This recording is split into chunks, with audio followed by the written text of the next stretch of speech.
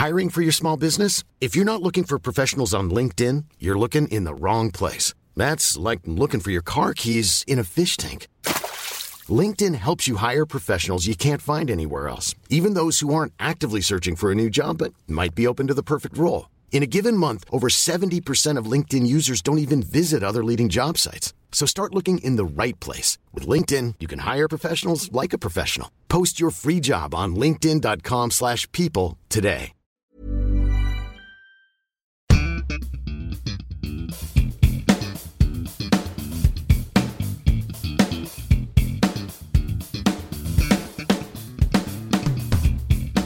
Hello and welcome to In the Pocket. My name's Johnny. And my name's Chris.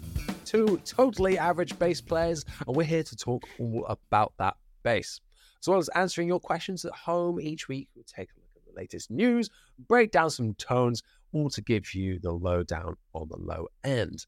This week, we are going through all of your questions, a bit of a Q&A special, if you'd like, before jumping back into some guest-related episodes for next time. So it's going to be jam-packed. Before we dive into your questions, though, Chris, how have you been doing? I am very lovely, Johnny. You joined me in the daytime. Doing a podcast in the day, which is quite, because we're both unemployed. I mean, because we're both available at this hour. How are you? It's fantastic. Yeah, I like seeing you in such wonderful light. It's almost like seeing you in the flesh, which I wish I could emulate every day. I understand. Yeah, I'm all right. You'll have to forgive my pathetic slug that's living on my top lip at the minute, in a very poor attempt to have it this month of November. So yeah, sorry about that. Bass-related stuff. It was my birthday last week, so I got a load of new basses through the door, which is very exciting. Way. I won't talk too much about what I've got. In fact, no. Do you know what? No, I won't. Because He's gonna. Because you lovely podcast people are my favourite fans. Now, don't forget, you do need to describe what it is as well for the people who are listening. No, go and look at the video. I've got a 2013 Fiesta Red Classic Vibe P-Bass. And this is already on my Instagram as of like 2 minutes ago. A 5-string Yamaha BB, baby. That is nice. 735, so the active one. Very cool. Very cool. I have no new basses. Well, I'm sorry about that, but you do have some. Yeah. You've got some new things in the post, though. I do, and I'm not going to say what they are because I'm going to film some unboxings of them. Wow, precious. Wow, very exciting. Yes. Like I said before, we are going to be answering all of your questions. We put out a question prompt on our Instagram at In The Pocket Pod. You should definitely go and follow us on there for all the latest announcements, guest announcements, and where you can submit your questions. Big things coming soon. Exactly. Like all of the lovely people who have done so today. Without further ado, shall we crack on with some questionos? I think we should. And I have question 1 here already. I believe we have 13 to get through. Whoa. So this will be a long one. Oh, excuse me. What a great start. So, question 1. Your top 5, question mark, list of things. Wow, this is not slick at all. Your top 5 list of things everyone should take to a gig, aside from like bass, pedals, amp and cabs. Things like important tools, pens, paper, etc. Now, I've written an answer for this. Wow. So we're going to have to read it? Yes, but would you like to... the camera? Yes. Done.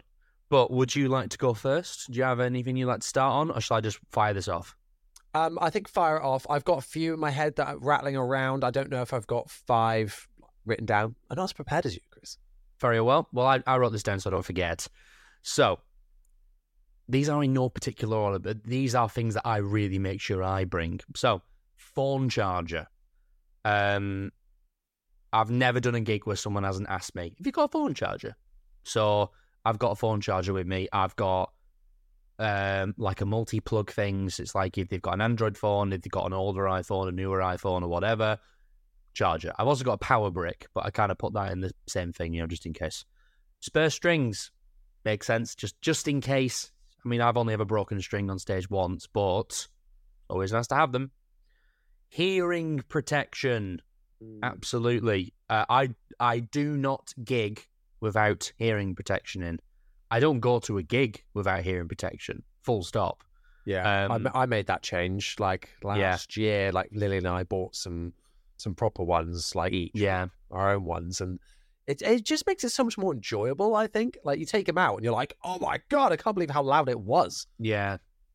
Yeah. Sorry, continue. And you don't want to go deaf, because once you go deaf, you never go back. A spur strap. Now, this might not be the same for everyone, but I use the Damasio clip locks, which are kind of like little seatbelt style strap locks. So if I lose my strap, I can't put a normal guitar strap on it. It's just the base is literally hardwired for a particular strap. So I have a second one just in case. Batteries, just in case. I mean, I mainly gig with passive basses at the moment, but it's always nice to have like a 9-volt and AAA just in case. And then I did a little bonus one. So this is technically 6 cables. Now, not just guitar leads. I've got a little bag that I take with me to my gigs, and there are 2 or 3 patch cables, just in case. An extra guitar lead, an extra kettle lead. I need 2 for my rig, but I take another one just in case. And all of the XLR cables that you would need to do the gig. So for me, that's 1 for the in-ear monitors and 1 for the pedal board to go to front of house. I bring those just in case, because I do lots of weddings and covers gigs where some bands, like let's say for example, I might take a last minute gig filling in for someone where the normal bass player just brings a big amp. It doesn't go through the PA. They just bring out big amp. They don't need any XLR cables. I could run the risk of getting to the gig and the singer going, oh, we only really have enough XLR cables for what we already need. Yeah. So then I'm snookered because I primarily run DI. So I bring everything as a self-contained unit. Oh, and you know what? It's not really in the list, but bring an extension cable. One of the big ones, you know, the circular ones that extend. Yeah, that's a good bring one just in case. Especially if you're running a pedal board out front. Sometimes you don't know where the power... If you're not playing a venue, like you playing weddings, it's likely that the wall behind you is going to be where the power is. So you can... It's very common occurrence for me to plug an extension cable in front of me for phone charger just in case, second charger for the GoPro because I just charge it up beforehand, 2 plugs for the pedal board. Yeah. So that's a 4-way done, and then that lead is going anywhere from like 2 to 10 meters. Like it's going, again, depending on the venue. Like sometimes you're lucky and it's event space with lots of power, you know, built into the floor, things like that. Yeah. But most of the time, these are just nice, posh rooms. Yeah. So the plugs are on a wall somewhere else. So they don't think about us people with our pedal boards, which is... Exactly. How rude. How rude. For me, I am quite lucky that my rig kind of has a lot of things, and I got the drawer in it now that I put a lot of my stuff in that I need. And it's a lot of crossover with your list. So I'm going to say my 5 are tools. So I bring a screwdriver and some Allen keys with me to every gig. I normally put them in a little pot that sits on my pedal board. Good idea. And that has picks and ear protection in. So I'm going to count that as 2 because ear protection I think is very important as well now. I don't go without that. So that's great. Cables is an absolute must. I bring little patch cables because often if you're not buying, like they're a bit of an afterthought, some cables I feel like. And if I've bought like something really cheap, or I've got loads of mismatched cables, some of which are secondhand. I don't know what they are, where they've come from, or what quality. Oh, have you got the green and yellow plastic ones? Oh no, like not quite. But yeah, so I can't remember, so I don't know what their life is going to be like. You know, longevity wise, so they could give out. So definitely bring that, especially as I'm running pedals as well in my rig. That's very important because then don't know what's going to be messing up. What else did I bring? Batteries, 100% for my wireless more than anything. Yeah. Oh well, if you had the Shure GLX D14, you'd find it has a rechargeable battery. Wow. Some reason I get even more nervous about rechargeable things. I don't know why. No, the battery in that's unkillable. I've done like 5 1-hour gigs with it, and it's been fine. Yeah, it's amazing. Yeah, I've had wirelesses cut out before, and it's just the worst. So spare cable as well is the go-to, because I've always got it on hand. I always said, and we've spoken about this at length on this podcast before, just having it ready to go. Another one for me is a stand, because I take 2 basses to gigs. Oh, yeah. I bring a stand.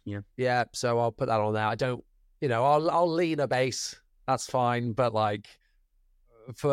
if you're playing an hour set and there's another bass on the side and it's very loud and vibrations, don't really like leaning them that much. So if there's no space, I'll like to bring a stand to put it on.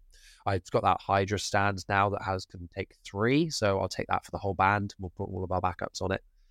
So that's quite good. And the last one, I don't know how many I've done. I think this is the 6th one. You've done way more than 5. Yeah, it is a water bottle.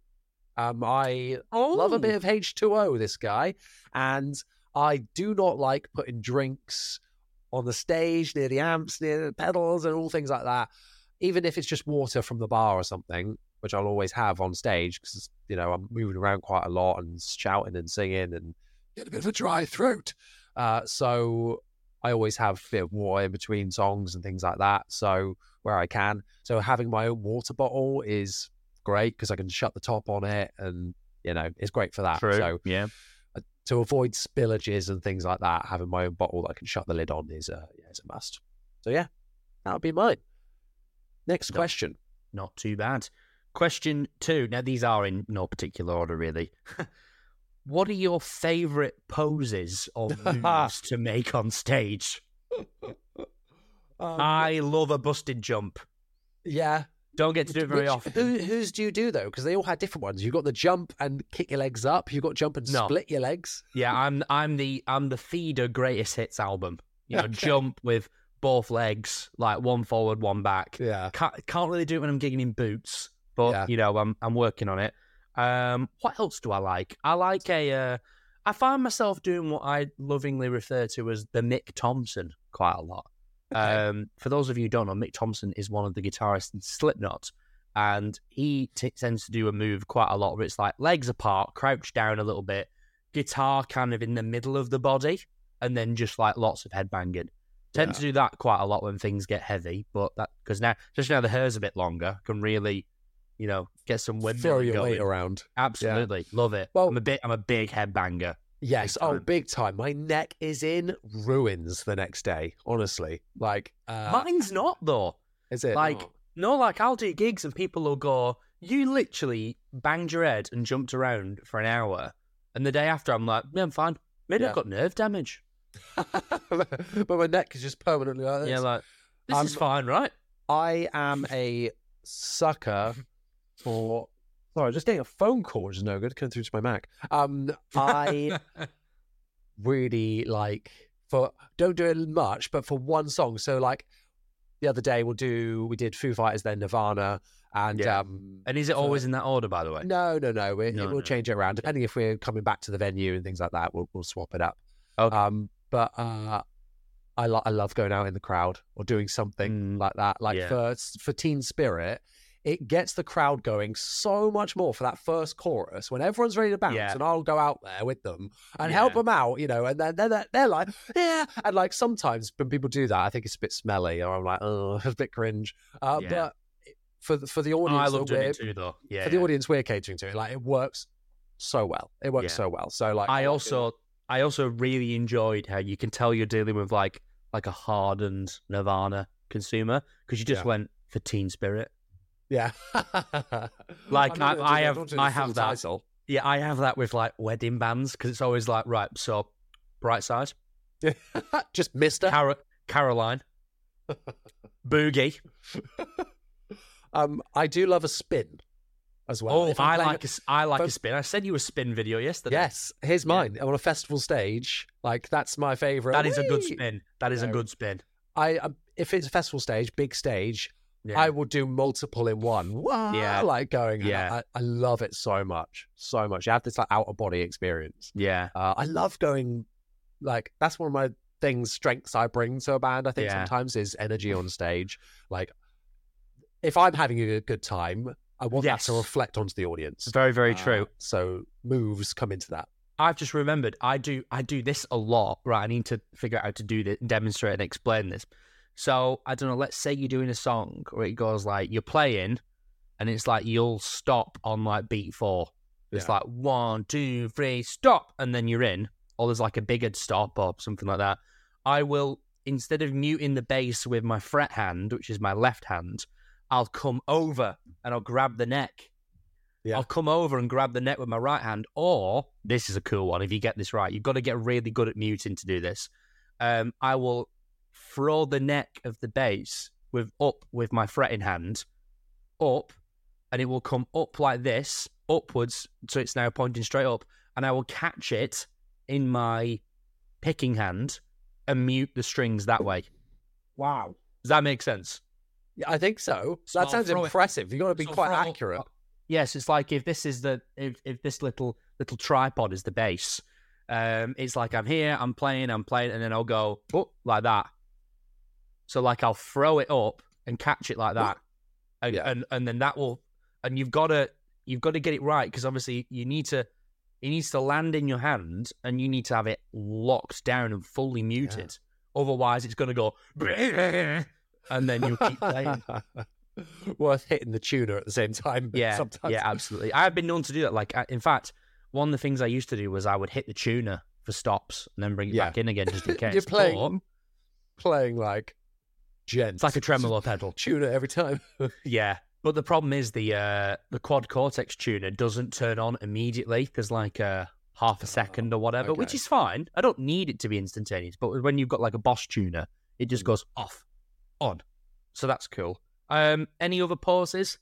The last one. Love a high kick. That was the last one for me. How many pairs of jeans have you split doing it? Because I did it last week. Really? I blew the arse out of my jeans on stage. slapping bass and blowing ass. Absolutely. Blowing ass. This guy. Nuclear bumhole. That's an amazing band name. Right. Next Chris question. Horrocks and the Nuclear Bumholes. Right, next question.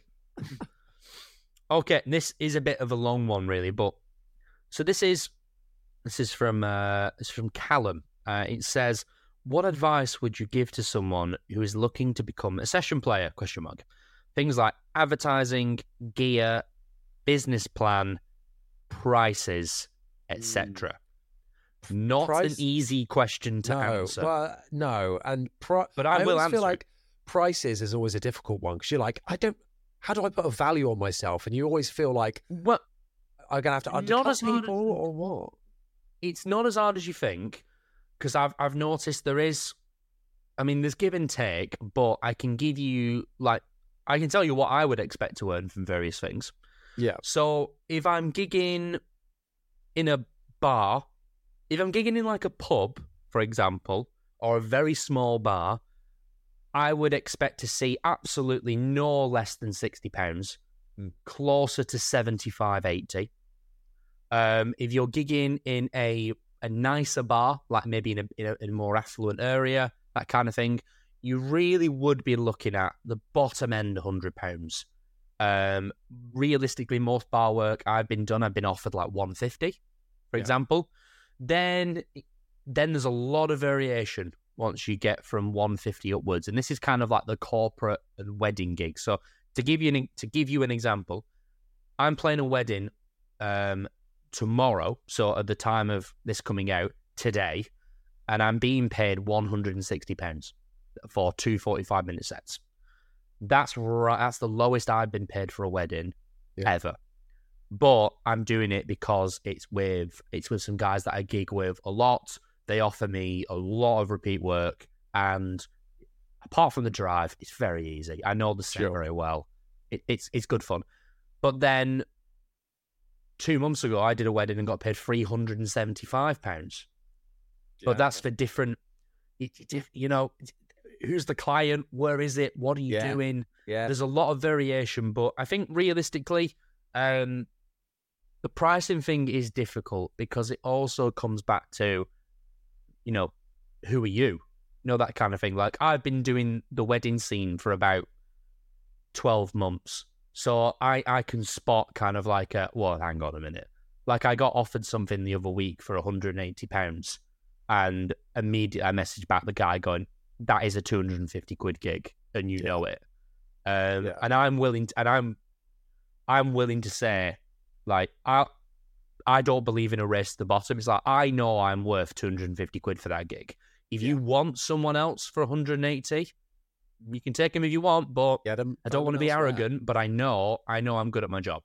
I think there's a lot of value in putting value in yourself. I get the same thing with like influencer stuff, or like trying to like brands would be like, oh, can you promote? Do you want to promote this on your channel? And I'll be like, yeah, I can. It's like a paid promotion, and I start offering packages and things like that. Yeah. And I'll be like, oh yeah, it's going to cost you this much, and then they go, oh no, but we can give it to you for free if you want. And I'm like, a year ago, 2 years ago, I would have been like, yeah, it's fine. Yeah, now I'm like, do you know what? It's not actually gaining me anything, me doing this. I'm just getting a product that I don't really want. You didn't really want anyway. No, exactly. So, and it's no benefit to my audience, really. Like, I'd only do it if I'm being paid to do it because I want to make a living out of it, Absolutely. Yeah. And then you've also got other things where it's like repeat business. Like, I'm taking a gig this weekend that's quite low paying for this sort of industry,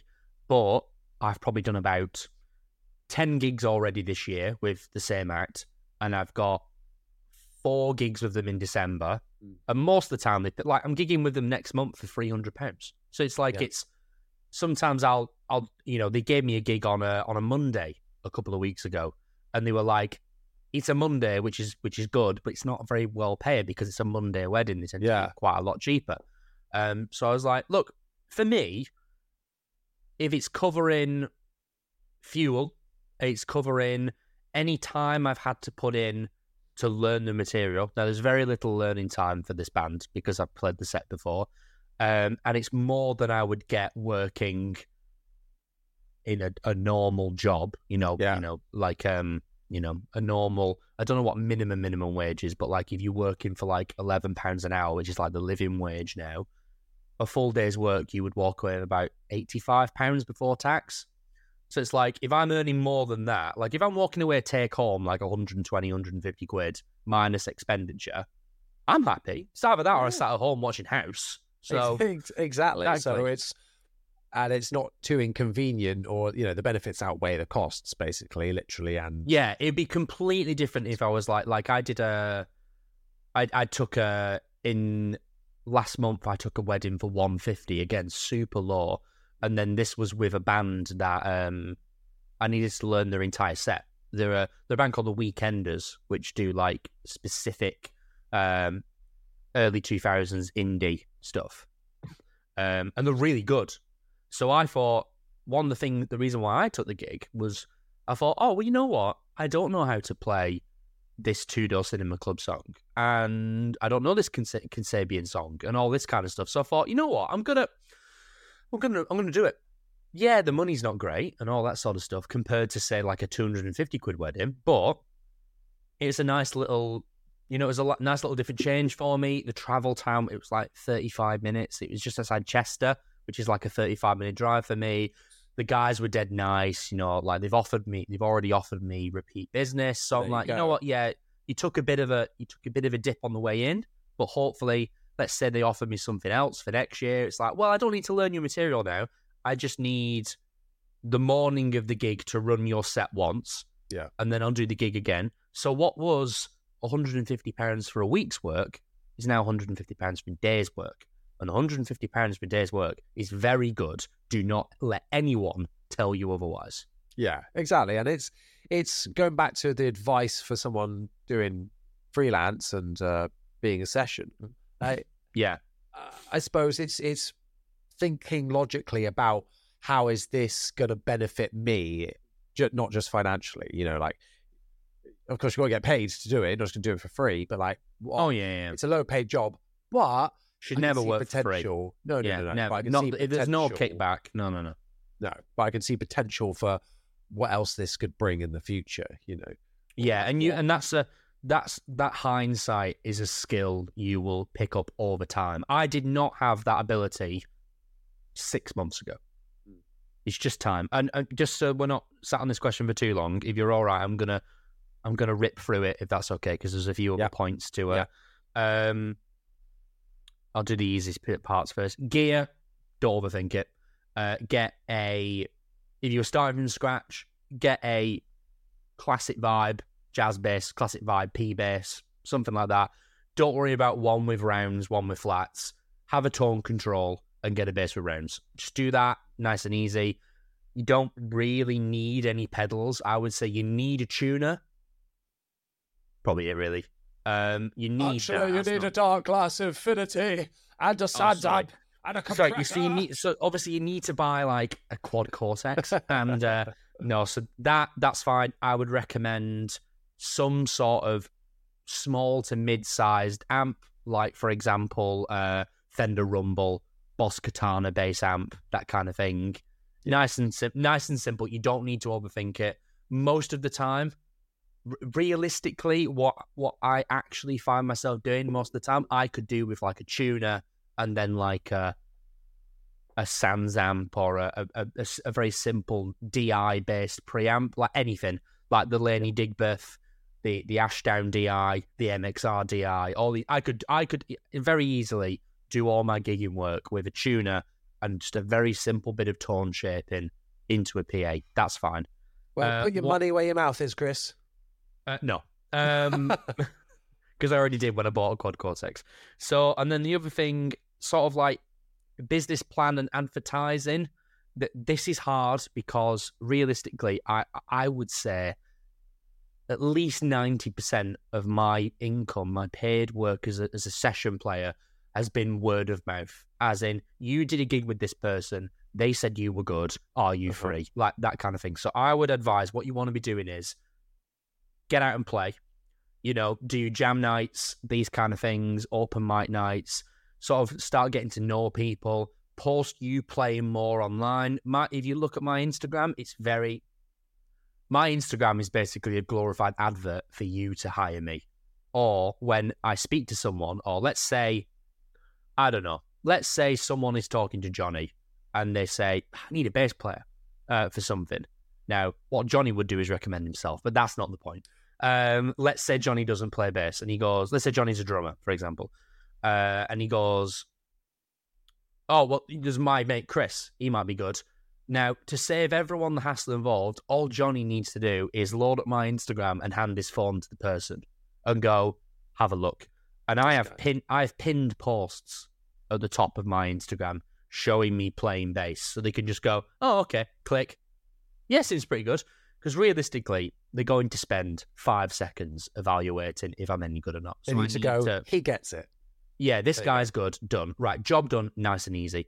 So in terms of advertising, business plan, take as many gigs as you can. We just talked about pricing, but if you get offered some work and it's a little bit on the lower side than what you prefer, weigh up if there's other advantages, getting your name out there, things like that. Maybe then it's worth it. I'm not saying take a wedding gig, £30. Don't do that. But if you're playing, if you're doing like a pub gig with like a drummer and a singer/guitarist and it pays 50 quid for 2 45-minute sets and it's like a under 30-minute drive from your house, and that's under 30 minutes not on the motorway, just like the other side of your town, for example, I would consider taking it. I would consider taking that, even as someone who gigs anywhere from 60 quid to 300 400 quid. If I'm available and it's worth it and I can make it work, I will say yes. And like you say, if it's on like a Monday or a Tuesday night, ones where you're not normally going to get work anyway, you're like, if it's not a high value day, like a Friday or a Saturday, basically, when the majority of your gigs and events are going to be. Yeah, so. Absolutely.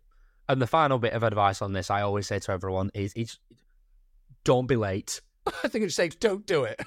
Don't do it. Get off my land. Back off. Are you based in the UK? Yes. Are you in Wigan? Get lost. I want your gig. Don't be late. Don't be a dick. That's literally that'll go a hell of a lot further than you think it will. Don't be late. I am always early. Like, if the arrival time is 6 p.m., I am in the car park at 5:30. Yeah, it's like, it goes, like, lateness is almost like a joke and a meme amongst musicians and bands. Like, oh yeah, if you say this time, they'll be there like an hour later, and it's just I am always. It's like, you know, I did a gig last week where I got to the venue at 5:30. Arrival time was 6. The singer who had the PA was 30 minutes late, but it's not my concern. You know, like, if they're late, it's their gig as well. They're in charge. If the boss is late, you can't ring your boss and go, "What time did you call this?" You'll get absolutely massacred. So it's like, it doesn't matter if that other person is late. It's not about that. You be early. Early is on time. On time is late. Yeah, 100%. Good advice, Chris. Yes. Shall we move on to our next question? Yes, the next one. It kind of this kind of like bleeds into the previous question. It's, what are your thoughts on using something like Fiverr for freelance session work? The answer is, I don't know a lot about it. I am looking into it. I just haven't looked into it that much, because I would like to get into a lot more kind of like remote recording stuff. You know, so it's like, for, I don't know, 75 quid, I will track bass at home and send you 3 takes of the song with 3 different ideas, a DI and a reamped bass tone. You know, that kind of thing. I think, now I don't have any experience with it. Neither do I, really. Yeah. My initial marketing head on makes me think that it could be good for getting some work, but not long-term work, or like not repeat custom. You know, just one-offs. Because likely, if somebody is wanting repeat customer, oh yeah, get this bass player again, they're going to be in the know and know people that can do it anyway. Yeah. So I think it's going to be people wanting it for a bit of music or for something that they're doing and don't know anyone. And I don't think that's going to be likely that they're just going to keep repeating it and getting it through Fiverr. And it's going to be once at a time, because once they make that rapport, you might go direct with them or something, you know. So I think it's not going to generate a lot of long-term. Yeah. I feel like it might do. I think if it's not too much hassle setting it up, just do it. But it's not something I have a great deal of knowledge of. And I can see, like you said, Johnny, I can see it being like, you know, oh, I might get 1 or 2 gigs a year from it, but that's still like 150 quid. It's better than 0. But yeah, I think it would be not even gigs. I think it's going to be mostly like you say, online recording stuff. Yeah. Might be a baseline for this. And who knows? AI will probably fill those shoes soon. Yeah, Nolly's plugin. Woohoo! Yeah, thanks, Nolly. I love how a bass player has made a plugin, basically to take work off bass players, off of himself. Yeah, exactly. I think, but in his eyes, he's like, I'm getting paid to do it, and I don't even. Yeah, I'm doing getting royalties. It's fun. It's funny, isn't it? Because it's like, it's all these things are designed by guitarists, and no one's doing a MIDI guitar plugin. Have you noticed that? Wow, yeah, that's the thing, because it's the bass sits in the background, you know, and you don't need it to be have expression behind it. Exactly. Stop it. Let's go back to rock and roll. Next question. Oh, I missed one. Okay, right. Tips for dealing with back pain and having a bass around the neck. Well, first off, your bass goes around your shoulder, so that's probably what you're going wrong. That's where you're going wrong. Just hanging it on here. Ooh. Absolutely. Go on, you start, because I figured out what to do with this ages ago. Oh, there we go. I mean, I'll be honest, I don't often get that much issues. The only issues I'll get is from lifting gear. And, you know, I've done many a manual handling videos and training to bend those knees, boys. Bend those knees. So I don't know if I have advice. I think it's okay. Well, an interesting one is our drummer recently, most recent gig we did, he was suffering from really bad like carpal tunnel. And meaning that he was losing feeling in his hand, cannot grip his stick. So we did practice like a couple of days before the gig, and you know, we're thinking we might have to cancel this gig because we only got through 5 songs of practice. And he was like, I can't. Yeah. And that was the sensible decision.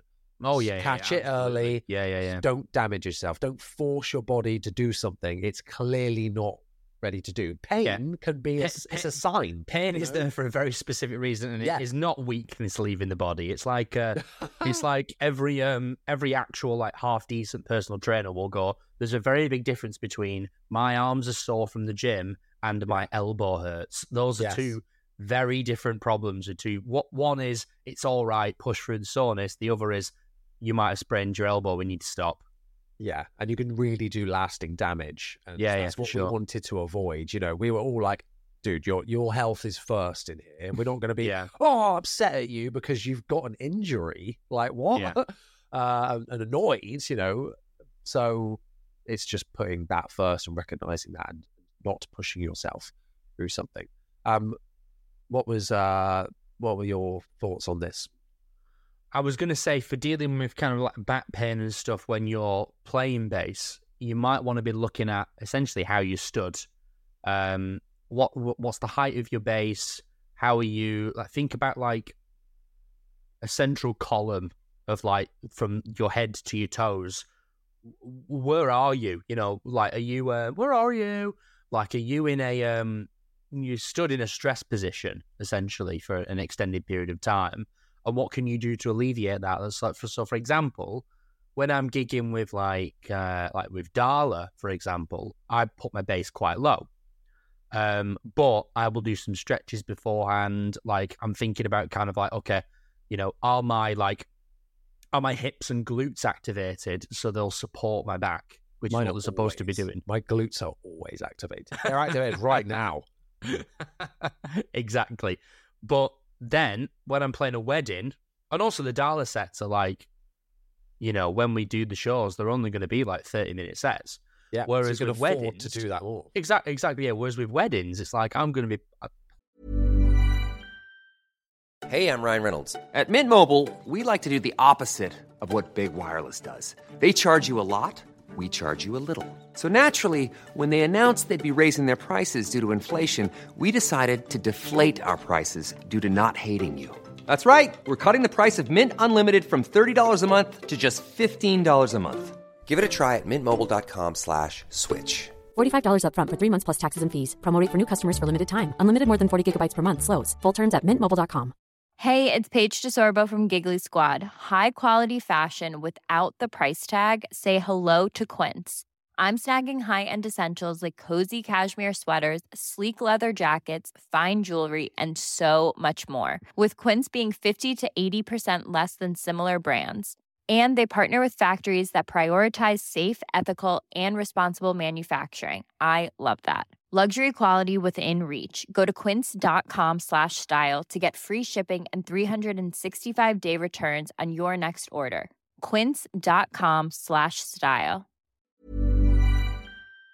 Play anywhere from, over the course of a night, 90 minutes to 3 hours, depending on the gig. My bass is a lot higher when I play with wedding bands. It's not super high. It's kind of like almost where it would be when I'm sat down. It's kind of in that kind of like up, you know, resting on the stomach kind of thing. And I'm thinking about, you know, how am I stood? You know, what am I doing in terms of like, how heavy is the bass I'm playing? Like, That was my next thing I was going to say is because the weight of your bass. Is it a backbreaker? You know, absolutely. The weight of the gear. When I've got a long gig, I don't take the Music Man. The Music Man's a heavy bass. I'll take the Godin or my newer P bass because they're quite light. I mean, they're not light, but they're definitely not as heavy as like the Music Man is. Yeah. And really, you know, really think about that. Like, actually be like, how am I stood right now? You know, am I, because I've noticed for quite a long time, I used to lean on my right foot. So my right foot would be taking all of my body weight and I would tap my left foot to keep in time, right. Which basically meant I'm putting my entire body weight on my right hip. So then my leg would start to hurt and my back would hurt. So now instead I've got almost out of the habit of tapping my foot and I'm either nodding my head or I'm just thinking about the tempo instead in order to keep my weight distributed better. So it's just things like that, really. The height of the bass, stretching beforehand, the strap you have on, like even that can Yeah, have a difference. yeah, You can yeah. buy bigger straps that can alleviate that a little I'm bit considering more. doing that. Yeah. Stopping neck dive as well, if that can be uncomfortable with different parts of the body. If you're constantly having to, Yeah. if you got, like, imagine if the person asking this question has got like a massive Thunderbird and it's like really low, and they're like, I don't know why I'm looking around an 810, and they're like, I don't know why I'm hurting. Yeah, exactly. And then also, it's like if you've got your base quite low, if you're a right-handed player, you might be dropping your right shoulder to get your arm down to play with a pick. And you need to, if that's the situation, it's like you need to decide whether do you want cool points or do you want a shoulder injury? Yeah. Because you can have cool points. Cool points is okay. Like I said, for like 20, 30-minute Dala sets, I'm going to have my base nice and low, that kind of thing. I am going to stretch beforehand, I'm going to stretch afterwards, but I know it's only for a relatively short period of time. If I was doing a 3-hour set, I would not be stood like that because I'll be in bits afterwards. Yeah, exactly. So you've got to take all of those things into consideration. I think we've done a good job there. I think Good job indeed. Well, next question. This will be easy. Is slap bass cool? This person's then there we go. No. This person's gone on to say, I love it, but the internet seems to hate it. What am I missing? I would have gone the other way, you know. I hate product demo videos where the person is just, well, I mean, you do everything. You play with like a pick, you play with your fingers, you'll do some slap. But That's my fine. priority order goes pick, fingers, slap. Yes. For the majority of people, it should be finger, pick, slap. Well, give it a take. But Yeah. what I hate is like, here's a demo of the new blah-de-blah-de-blah chorus pedal, and it's a double thumb tapping thing where there isn't even any low end anywhere. All you can hear is kind of thing, and it's like, yeah, okay, cool. I can't play that. You're hard. Well done. Yeah. But now I don't know what the pedal sounds like. Yeah. Which is why, as well, when we went to Ashdown and we did those little playthroughs of the new basses, we were both saying, is this boring? Like, is what I'm playing boring? And they were saying to us, like, no, you're just playing normal stuff. Well, that's kind of why I always pride myself in not being Very good. amazing sometimes, like or playing not that crazy stuff. Especially when I do a demo, like the intro stuff might be a little bit fancier or a little bit more tuneful. Yeah, but the meat and potatoes of your videos are very much like simple eighth note stuff. Yeah. You know, Yeah, very because- normal bass line. Yeah. Because that's how we'll want to hear it, you know, or to hear a simplified version of what an average Joe sounds like going through it. Because that's what the Absolutely. majority, especially as I'm catering for the lower, more affordable market, that realistically, that's what the players are going to be like. So it makes more sense. It's more relatable Yeah. and more Yeah. useful to the person watching it. They don't want to see crazy. Demo stuff aside, I think slap is super fun. There's the types of playing and bass lines you come up with are very different to other playing styles, I think. So I think it's cool. I don't think it's rubbish. I just think it's limited in its usefulness in demoing gear sometimes because it's not always the most applied thing, and it shouldn't be used as an integer of success or how good a bass you are. Because can you slap at the bass, man? You know, like are you? That's get good at slapping. You know, that's not And I will necessarily. I will round this point off with one specific quote that I like to say a lot. I've been asked to slap bass once. Yeah. At a Because gig. it's not common. It is not common. I've been asked to do it once in I don't know how many gigs. Well over like 200. I've been asked once. So that's 0.5%. In fact, in my live playing, I have also used it once, and that was because I wrote a bass line in like a post-hardcore song that had a slap bass part. It's great, and it sounds like it would be weird, but it was great. Good. But you know, it's just not as common as people make it out to be. But because it's bass, people are like, yes, slapping and funk. Yeah, sure. Yeah. Like Thanks, Paul Rudd. You ruined that for us. yeah, man. Okay. Man. Slap at the bass. Question. This is pretty much specifically for you, Johnny, and only you. Why have we not seen more of your Warwick Corvette 5? It's very simple because I sold it. Sorry. Well, there we go. Yeah, I bought that bass on a whim to flip because I was up for a ridiculous price, and I was like, I don't really like Corvettes. Like the horn on it is a bit dongish for me, and like, yeah. Don't get me wrong, I very nearly didn't sell it because it was fantastic. It played really well and sounded incredible. But it was up for, I bought it in cash converters because it was up, I saw it for sale. I was like, that's a German Warwick and they've got it out for a rock bass price. So I was like, I was like, regardless, Snap of the bass. If I'm wrong and it's not worth that much, I'll demo it, and then sell it on for what I bought it for, because I think with some nice photos, I can sell it on. It's amazing what nice photos can do, and so case in point. Exactly, look wonderful. So I just bought it to sell. Have you seen the lenses we use for this podcast? Have you met if you've met us in person? Bunch of munters. It's just, I just bought it to sell, to be honest, and I made a little reel about it, and that was it. But yeah, had some other stuff that I needed to pay for and get through, so I thought I'll sell it on and make the cash, and then so sorry. And there we go. Okay, big one now. Ooh, active or passive? I mean, there's different applications. Overall, I'm a passive guy. There's less anxiety of batteries running out. Active, I tend to use preamp pedals and things like that, and I find if you're going preamp, it's a bit much. Of course, the answer there is to just not use the pedal, I suppose, but I kind of like that sound that comes out of the pedals, and it's consistent. And the battery won't run out. Yes. So yeah, passive overall for me. I love a P bass, a jazz bass, like simple. That being said, active basses are great as well. A Stingray, amazing with a preamp in it, and that Yamaha I've got now is active, and yeah, it's cool. But I do really like it in passive mode as well, and it's the same volume, which is good. So which is very good. So yeah, for me, it's overall, I like passive basses. They can do great things, but I'm sorry, active. But overall, I'm going to say passive. Me too is the short answer. The only other thing I would, in fact, no, it's not. This is just a repeat, really, of your point. Like, I like active basses a lot. For a lot of my working playing, I'm 100% passive now, just because I'm playing for a long time. I'm anxious about the battery dying. I know they can last for like 500 hours or whatever, but I don't believe you.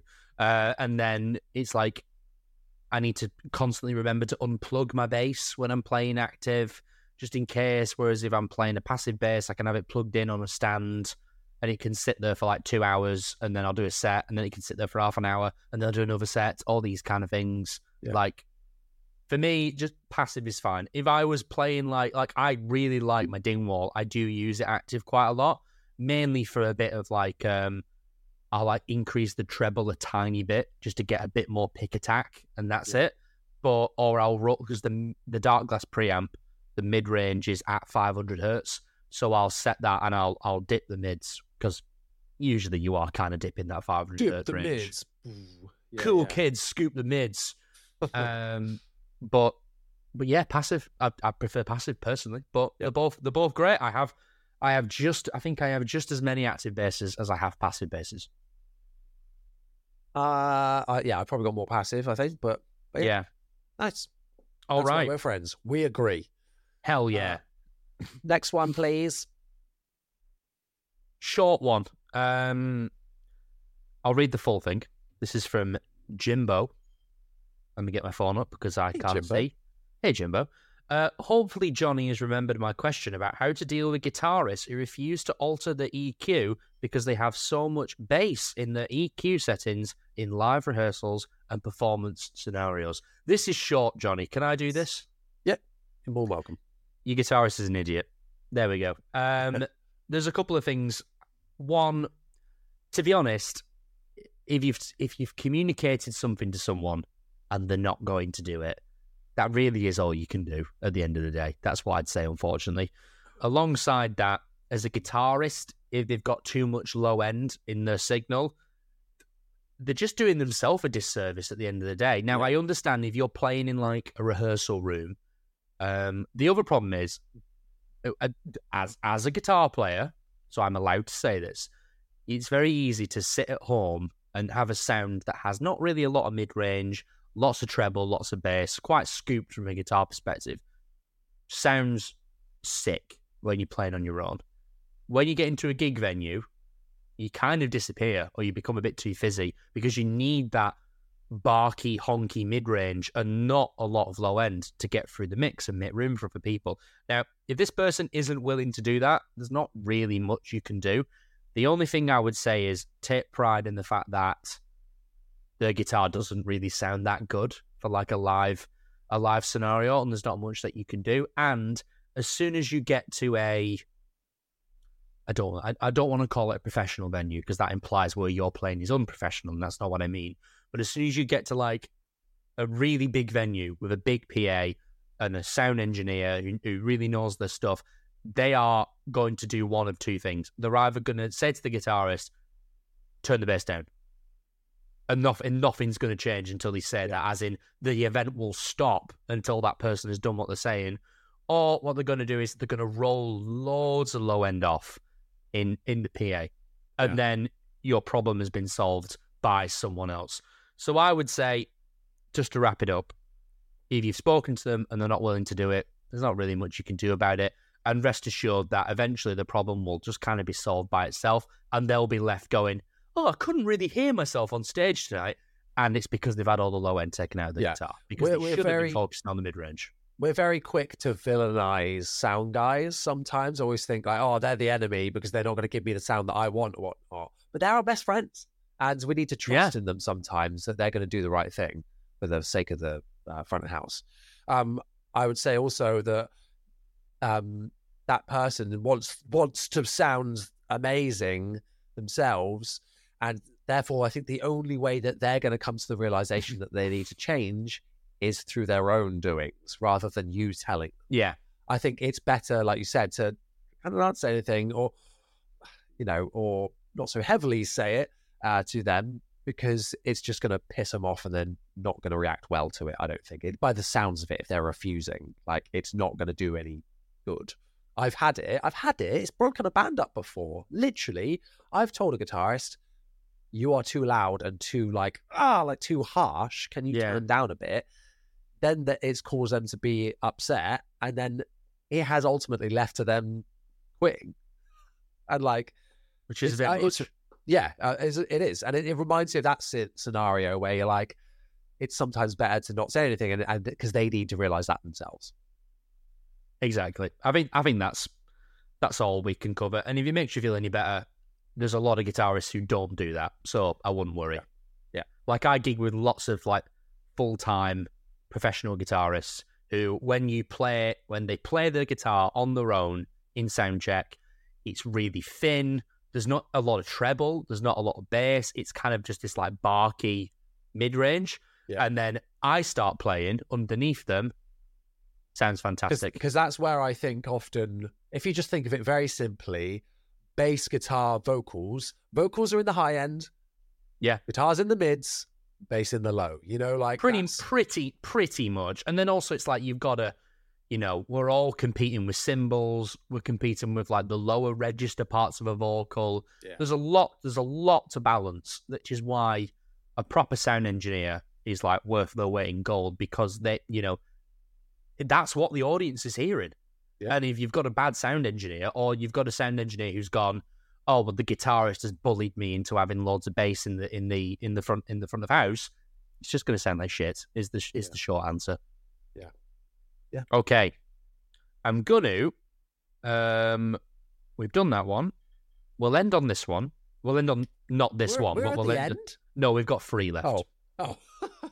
But I meant I'm not doing them now in chronological order. I'm just we'll do that one, then we'll do that one, then we'll do that. Okay, great. So, question something. It's all the blur now. 10, I'm going to say maybe. Oh well. What strings are you currently finding are your favourite? I've pretty much always been an Ernie Ball man. I'm wondering if I should branch out into some different brands and give them a try. Yeah, no harm in doing so. Not at all, I mean, no. I think we use similar strings, don't we, Chris? What are you on at the moment? Diodario. Yeah, me too.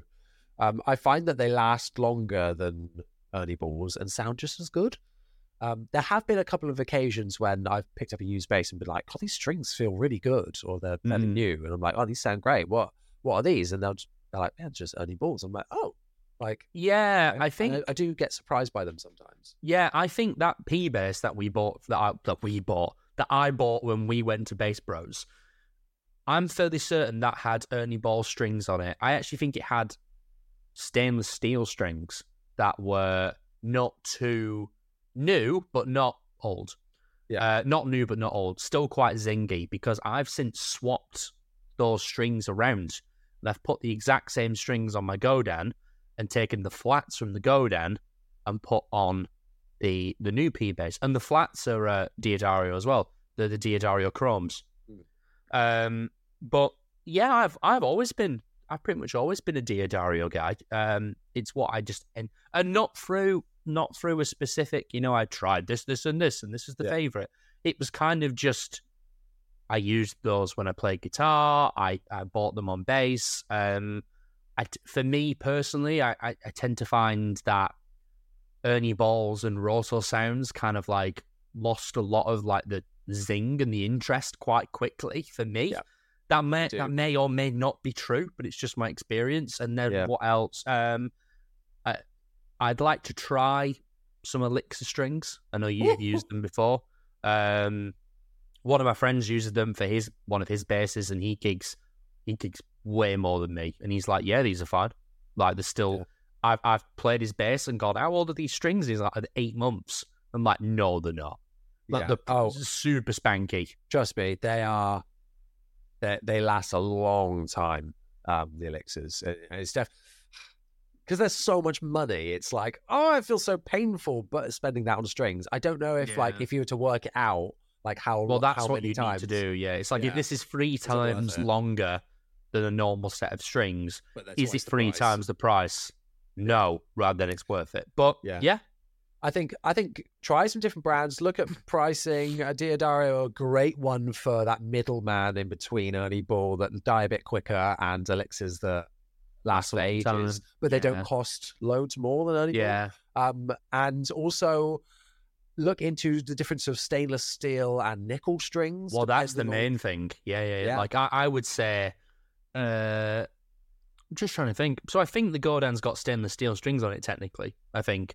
But I would say I'm a nickel guy. The Dingwall's got stainless steel strings on, but that's because I'm going for that sound. So clank. Yeah. The rule of thumb is that stainless steel is meant to give you brighter top end, and and then nickel is more focused on the warmth and the light. Yeah. So depends what you want out of your sound, really.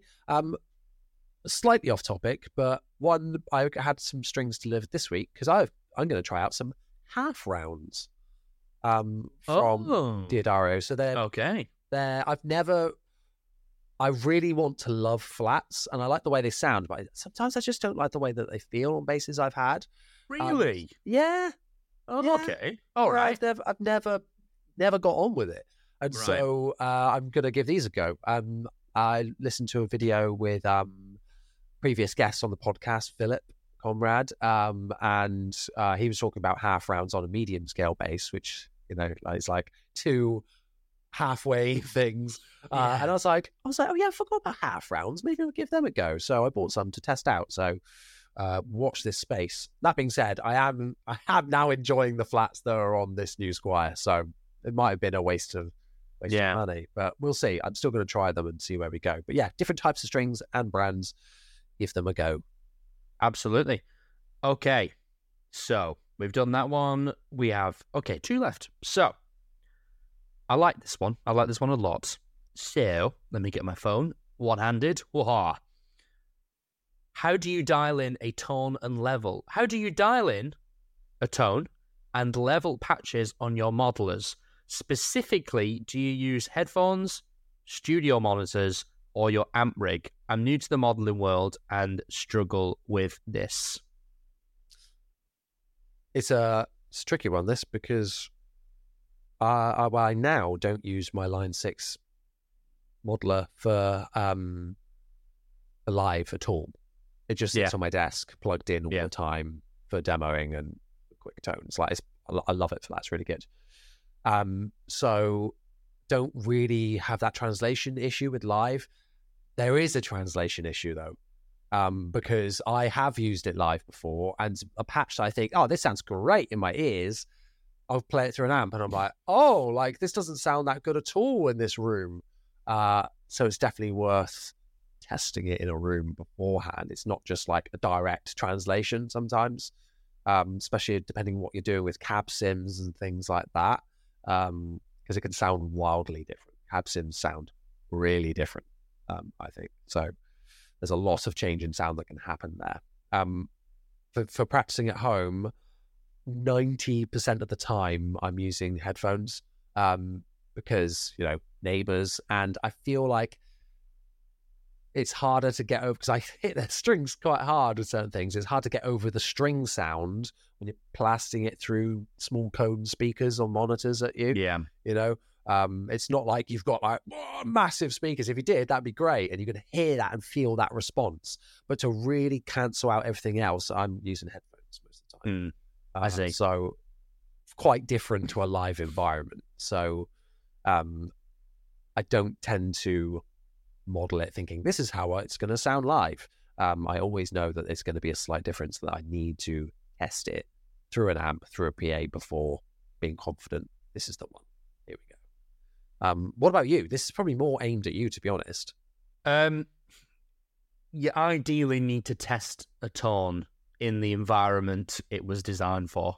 So you've got things like the Fletcher Munson curve and all these kind of physics-esque issues and stuff like that, where a tone sounds very different the louder it gets. Different frequencies are going to appear as the volume increases. The human ear is going to react in different ways. Like something that's quite quiet, something that sounds good at a quiet volume might be suddenly way too bright, or vice versa at a louder volume. So ideally, if it's going to be something that you're playing a gig with, you need to try and test it in a gig environment, and that is difficult.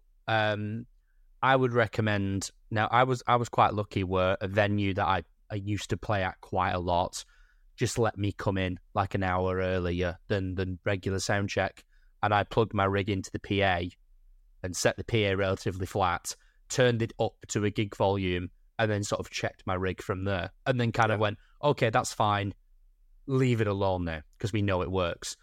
Another option you can do if that's difficult for you, try and get hold of some sort of live recording that has no bass in it.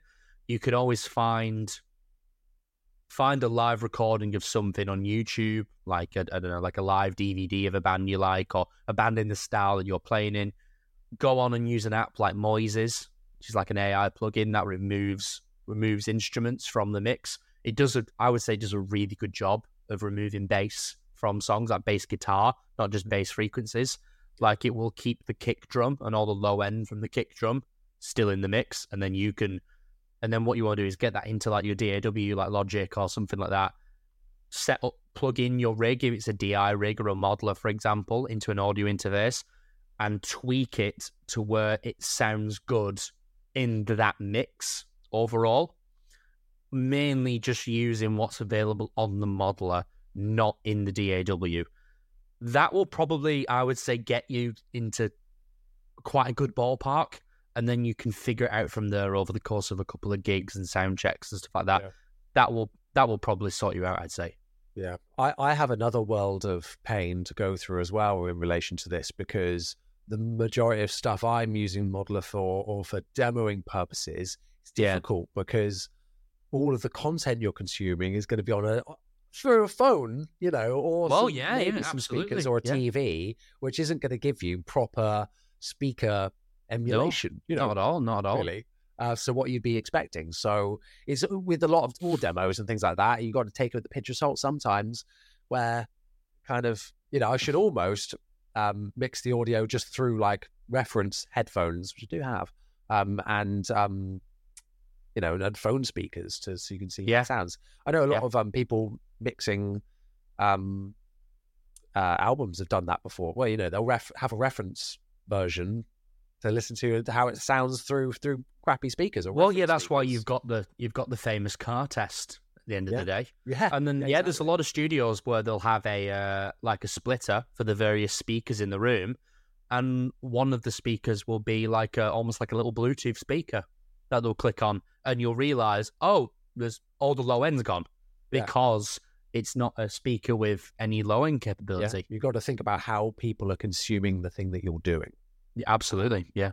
So it's just applying that logic to the whole plethora of things you've got to worry about. But yeah, I think that sums that one in. Exactly. And now we are on to the final question. Oh my God. All right. So, final question. What parts of your rig have you completely overthought? All of it. And do you realistically need every bit of your rig? For example, if you're playing punk, do you need a compressor / multiple drives and or multiple preamps? What could you remove and still be in the realm of where you are now? This is good because I've overthought my rig and you have overthought your rig as well.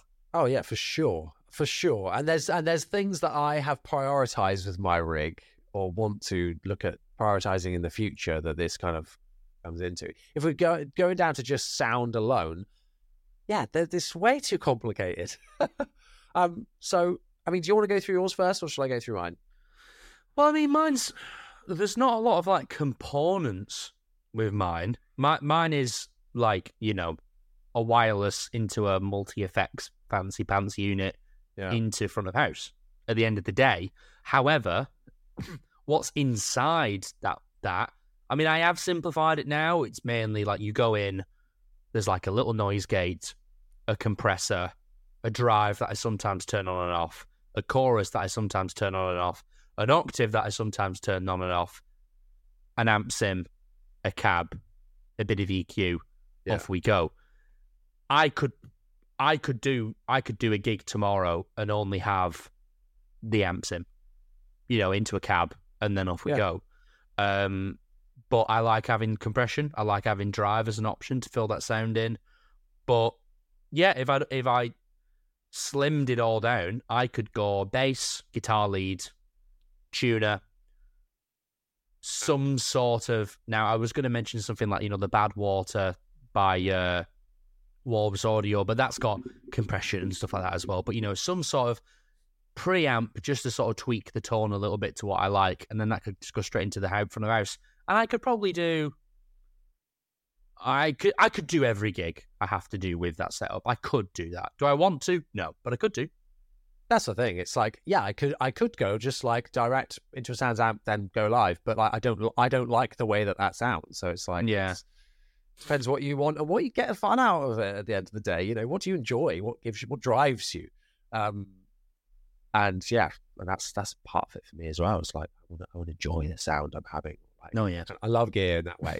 I was going to see if there would be a way that I could pick up my rig to show you, but I'm not going to bother. It's too heavy, and I'll probably fall over. I also just realised my rig's even more complicated now because what I'm doing is, as well as splitting it to front of house, I'm running a separate signal into the Ashdown Ant, and then that's going into a cab on stage. So that's lots of things going on. Where I've had a few people message me going, "How are you doing that? Is that not like, does the Quad Cortex not do what the Ant does?" And I'm like, well, it kind of does. Yeah, but it doesn't power a cab. Exactly, and that's what I'm using. It's mainly because I don't touch the EQ on the Ant. I click the little shape button, and then everything's flat, and then off it goes. That's it, really.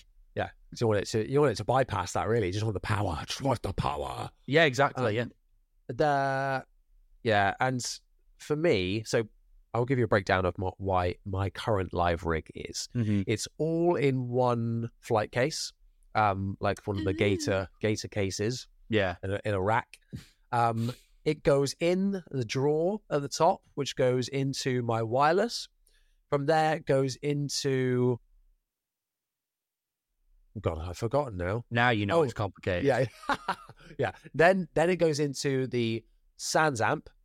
Then it goes into the Ashdown triple shot. Okay. So preamp, drive. It's already overthought there because And this I could use the drive on the Sans amp. Yeah, and I was meaning to ask, actually, obviously this is in a flight case. Yeah. How do you turn the triple shot on and off? I don't. It's always on. It's always on. So Ooh. I set it to now that I don't have any pedals or anything out front. Okay. It's And this is always with the same. the Nirvana and Foo Fighters Yeah. tribute. Okay. Yep. I will Makes sense. sometimes. Okay, yeah. There's rare moments in there where I could, but I don't turn on and off the effects. The tone is fairly driven, but it's not like Dark Glass, like really driven. It's just a bit of oomph on top. A lot of it comes from my attack on my playing style as well. So it goes into that. Then from there, cable going down the rig into the Dark Glass E500 head, Your which favourite. is very flat and Okay. no drive on that at the minute. Already the rig is way more complicated because I could just do everything going into that. And it does sound really True. good. Yeah. It does sound good. But I will say the Sans amp is the sleeper in that, where it's giving it a little bit more shape and a little bit more push into the amp. And I really like preamps for doing that. It just makes it feel a bit more real, I think, a bit more ampish, which is a weird concept. But anyway. Yeah, but makes sense. So it seems like a complicated rig, but thousands of people do this, just like pedal board with pedals going into amp. That's essentially all it is. Then it goes the DI out, which has a cab sim on it from the E500, into the DI patch bay. Now, that sounds complicated, but it's not. It's just a XLR going into an XLR, which then the front of house just plugs into.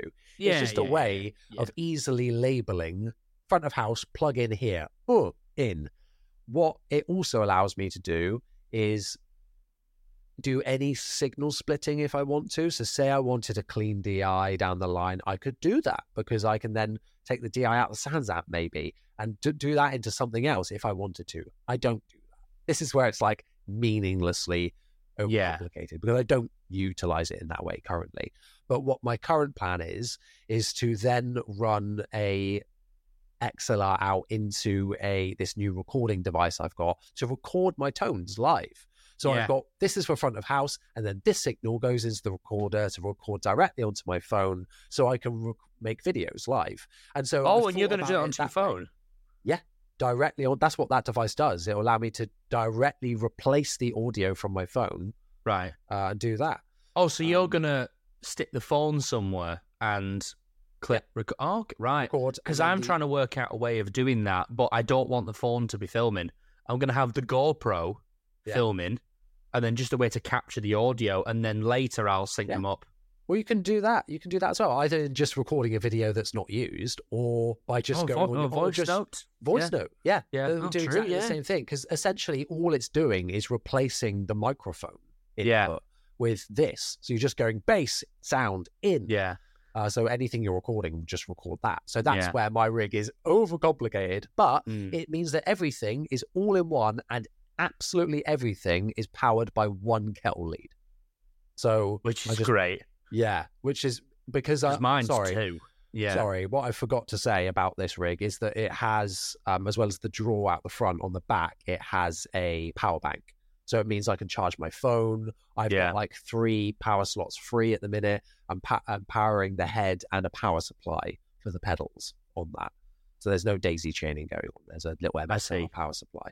So it's all, I turn up, bonk, plug in, go, ready. Like it's that, I love that thing about it. Nothing, no faffing, it's just ready to go. So there we go. That's it. Could you simplify that for a gig? Like, could you gig with, if you had to only gig with one component, which would you pick? Well, it would have to be the E500 because I could do everything. I've got drives in there built in. I can do everything on there. It's just preference at the end of the day of what else you do. So it's overcomplicated in that sense. But everyone could simplify their rig technically if they just remove everything and just use bass, amp. Yeah, very true. Very true.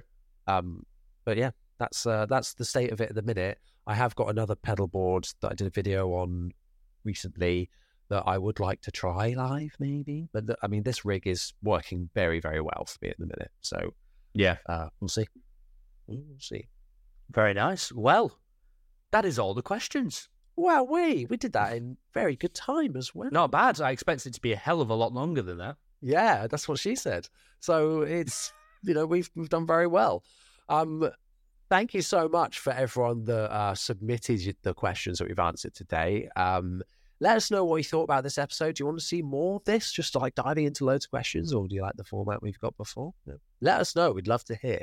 If you want to submit questions in the future, please go and follow us on Instagram at In The Pocket Pod, where you will see various bits of content related to, like, whether it's clips from this or us asking for questions and suggesting guests and things like that. That is where you can reach us the most on there. If you are listening on Spotify, Apple Podcasts, your listening platform of choice, please remember to rate us 5 stars. It really helps us reach more people. The same as well. You might be listening on there thinking, I wish I could see their handsome faces. And you can on YouTube. We've got our own channel where we are doing the video version of this very podcast. Wave for the camera, Chris. Wave. No, don't flip them off. No, Chris, no. No, he's actually doing it now. Yeah, go and subscribe to us over on there as well. It all helps us grow and keep going. Every week we're so close to giving up. So close. It's so close. So mere moments away from knocking this on the head at literally any point. No, we're not. We love doing it, and Johnny isn't. I am. So yeah, go and check us out on all those platforms and do all of those things that help us out, please. Speaking of, Chris, where can people find you on the internet? You can find me quite literally everywhere under That Guy on Bass. And yes, I'm going to do a shameless plug for my band now. Haha, whether you like it or not. My band Darla yesterday brought out our debut EP. It's called Human Nature. There is an extra song on there that no one's heard before called Willow Tree, and that's kind of like a little extra single that we've thrown on alongside the existing singles that we brought out over the last 4 or 5 months. Please do check it out. It's taken a long time and a lot of effort to get this out, and we are all very excited to actually finally be able to share it with people. So please have a listen and do a share and all that sort of stuff. A share Lloyd. Yes, do a share. Do you believe in life after love? Yeah. Yeah, go and check it out. All the links will be in the description of everything, so please head down there and go and check it out. You can find me on Instagram, TikTok, etc. At Johnny Dibble, and subscribe to me on YouTube under the same course. Once again, everyone, thank you so much for listening. See you next time. Bye.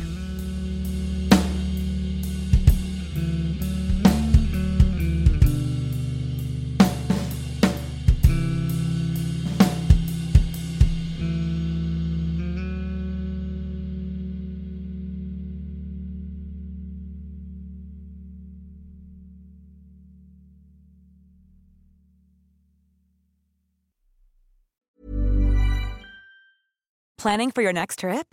Elevate your travel style with Quince. Quince has all the jet-setting essentials you'll want for your next getaway, like European linen, premium luggage options, buttery soft Italian leather bags, and so much more. And is all priced at 50 to 80% less than similar brands.